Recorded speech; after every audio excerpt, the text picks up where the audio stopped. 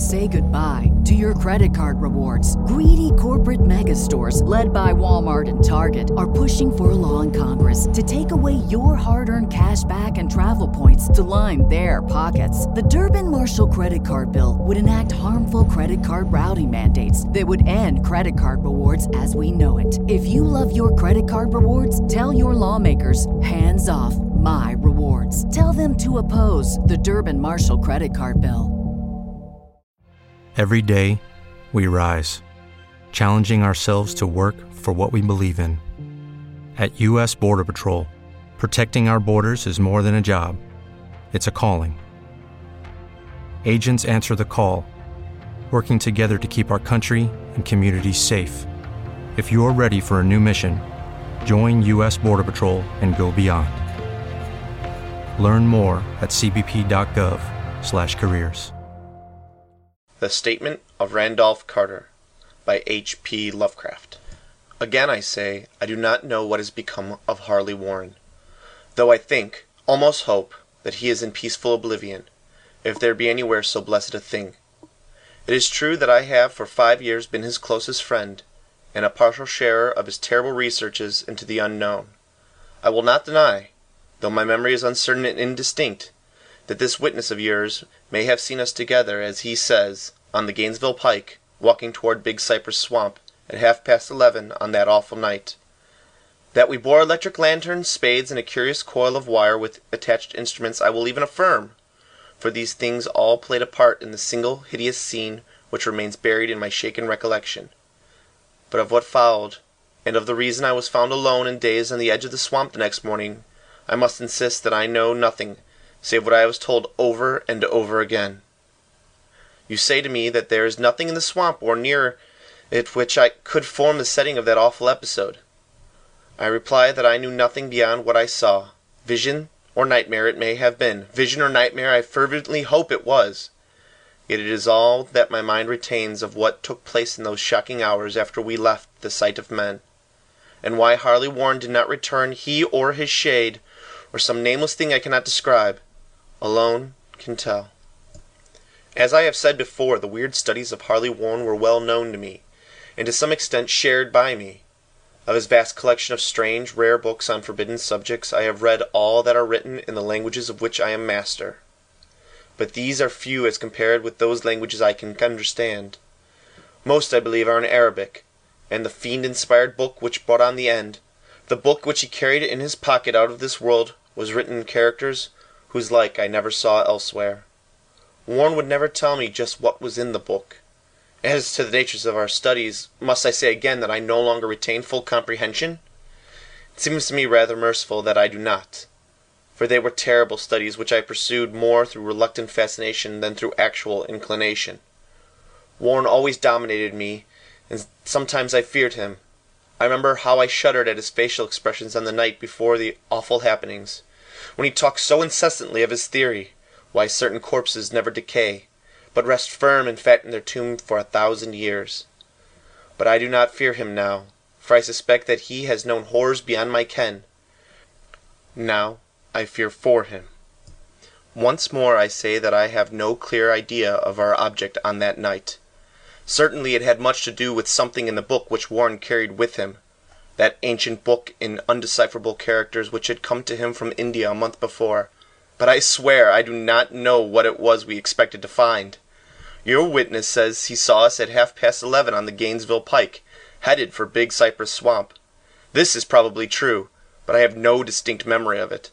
The picture seared into my soul is one scene only, and the hour must have been long after midnight, for a waning crescent moon was high in the vaporous heavens. The place was an ancient cemetery, so ancient that I trembled at the manifold signs of immemorial years. It was in a deep, damp hollow, overgrown with rank grass, moss, and curious creeping weeds, and filled with a vague stench which my idle fancy associated absurdly with rotting stone. On every hand were the signs of neglect and decrepitude, and I seemed haunted by the notion that Warren and I were the first living creatures to invade a lethal silence of centuries. Over the valley's rim a waning crescent moon peered through the noisome vapors that seemed to emanate from unheard-of catacombs, and by its feeble, wavering beams I could distinguish a repellent array of antique slabs, urns, cenotaphs, and mausoleum facades, all crumbling, moss-grown, and moisture-stained, and partly concealed by the gross luxuriance of the unhealthy vegetation. My first vivid impression of my own presence in this terrible necropolis concerns the act of pausing with Warren before a certain half-obliterated sepulchre, and of throwing down some burdens which we seemed to have been carrying. I now observed that I had with me an electric lantern and 2 spades, whilst my companion was supplied with a similar lantern and a portable telephone outfit. No word was uttered, for the spot and the task seemed known to us, and without delay we seized our spades and commenced to clear away the grass, weeds, and drifted earth from the flat, archaic mortuary. After uncovering the entire scene, which consisted of 3 immense granite slabs, we stepped back some distance to survey the carnal scene, and Warren appeared to make some mental calculations. Then he returned to the sepulchre, and using his spade as a lever, sought to pry up the slab lying nearest to the stony ruin, which may have been a monument in its day. He did not succeed, and motioned to me to come to his assistance. Finally, our combined strength loosened the stone, which we raised and tipped to one side. The removal of the slab revealed a black aperture, from which rushed an effluence of miasmal gases so nauseous that we started back in horror. After an interval, however, we approached the pit again, and found the exhalations less unbearable. Our lanterns disclosed the top of a flight of stone steps, dripping with some detestable ichor of the inner earth, and bordered by moist walls encrusted with niter. And now, for the first time, my memory records verbal discourse. Warren addressing me at length in his mellow tenor voice, a voice singularly unperturbed by our awesome surroundings. "I'm sorry to have to ask you to stay on the surface," he said, "but it'd be a crime to let anyone with your frail nerves go down there. You can't imagine, even from what you've read and what I've told you, the things I shall have to see and do. It's fiendish work, Carter, and I doubt if any man with ironclad sensibilities could ever see it through and come up alive and sane. I don't wish to offend you, and heaven knows I'd be glad enough to have you with me, but the responsibility is in a certain sense mine, and I couldn't drag a bundle of nerves like you down to probable death or madness. I tell you, you can't imagine what the thing is really like, but I promise to keep you informed over the telephone of every move. You see, I have enough wire here to reach to the center of the earth and back. I can still hear in memory those coolly spoken words, and I can still remember my remonstrances. I seemed desperately anxious to accompany my friend into those sepulchral depths, yet he proved inflexibly obdurate. At one time he threatened to abandon the expedition if I remained insistent, a threat which proved effective, since he alone held the key to the thing. All this I can remember, though I no longer know what manner of thing we sought. After he had obtained my reluctant acquiescence in his design, Warren picked up the reel of wire and adjusted the instruments. At his nod, I took one of the latter and seated myself upon an aged discolored gravestone, close by the newly uncovered aperture. Then he shook my hand, shouldered the coil of wire, and disappeared within that indescribable ossuary. For a minute I kept the sight of the glow of his lantern, and heard the rustle of the wire as he laid it down after him. But the glow soon disappeared abruptly, as if a turn in the stone staircase had been encountered, and the sound died away almost as quickly. I was alone, yet bound to the unknown depths by those magic strands, whose insulated surface lay green beneath the struggling beams of that waning crescent moon. I constantly consulted my watch by the light of my electric lantern, and listened with feverish anxiety at the receiver of the telephone, but for more than a quarter of an hour heard nothing. Then a faint clicking came from the instrument, and I called down to my friend with a tense voice. Apprehensive as I was nevertheless unprepared for the words which came up from the uncanny vault in accents more alarmed and quivering than any I had heard before from Harley Warren. He who was so calmly left me a little while previously, now called from below in a shaky whisper, more portentous than the loudest shriek. "God, if you could see what I am seeing!" I could not answer. Speechless, I could only wait. Then came the frenzied tones again. "Carter, it's terrible, monstrous, unbelievable!" This time my voice did not fail me, and I poured into the transmitter a flood of excited questions. Terrified, I continued to repeat, "Warren, what is it? What is it?" Once more came the voice of my friend, still hoarse with fear and now apparently tinged with despair. I can't tell you, Carter. It's too utterly beyond thought. I dare not tell you. No man could know it and live. Great God, I never dreamed of this. Stillness again, save for my now incoherent torrent of shuddering inquiry.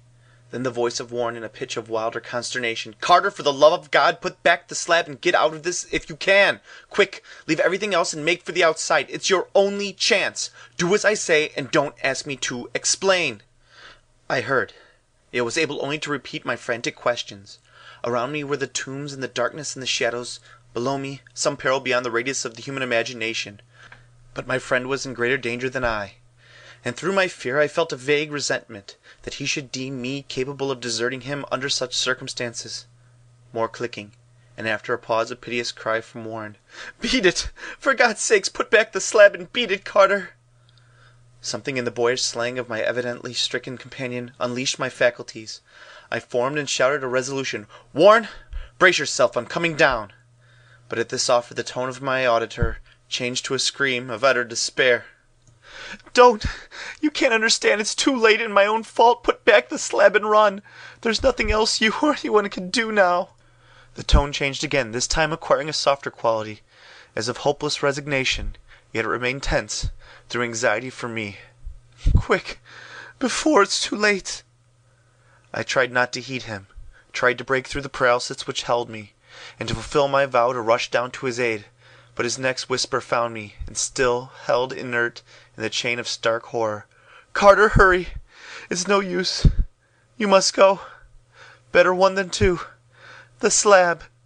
A pause, more clicking than the faint voice of Warren. Nearly over now. Don't make it harder. Cover up those damn steps and run for your life. You're losing time so long, Carter. Won't see you again. Here, Warren's whispers swelled into a cry that gradually rose to a shriek fraught with all the horrors of the ages. Curse these hellish things, legions, my God! Beat it! Beat it! Beat it! After that was silence. I know not how many interminable eons I sat stupefied, whispering, muttering, calling, screaming into that telephone. Over and over again through those eons I whispered and muttered, called, shouted, and screamed, Warren! Warren, answer me! Are you there? And then there came to me the crowning horror of all, the unbelievable, unthinkable, almost unmentionable thing. I have said that eons seemed to elapse after Warren shrieked forth his last despairing warning, and that only my own cries now broke the hideous silence. But after a while there was a further clicking in the receiver, and I strained my ears to listen. Again I called down, Warren, are you there? And in answer heard the thing which had brought this cloud over my mind.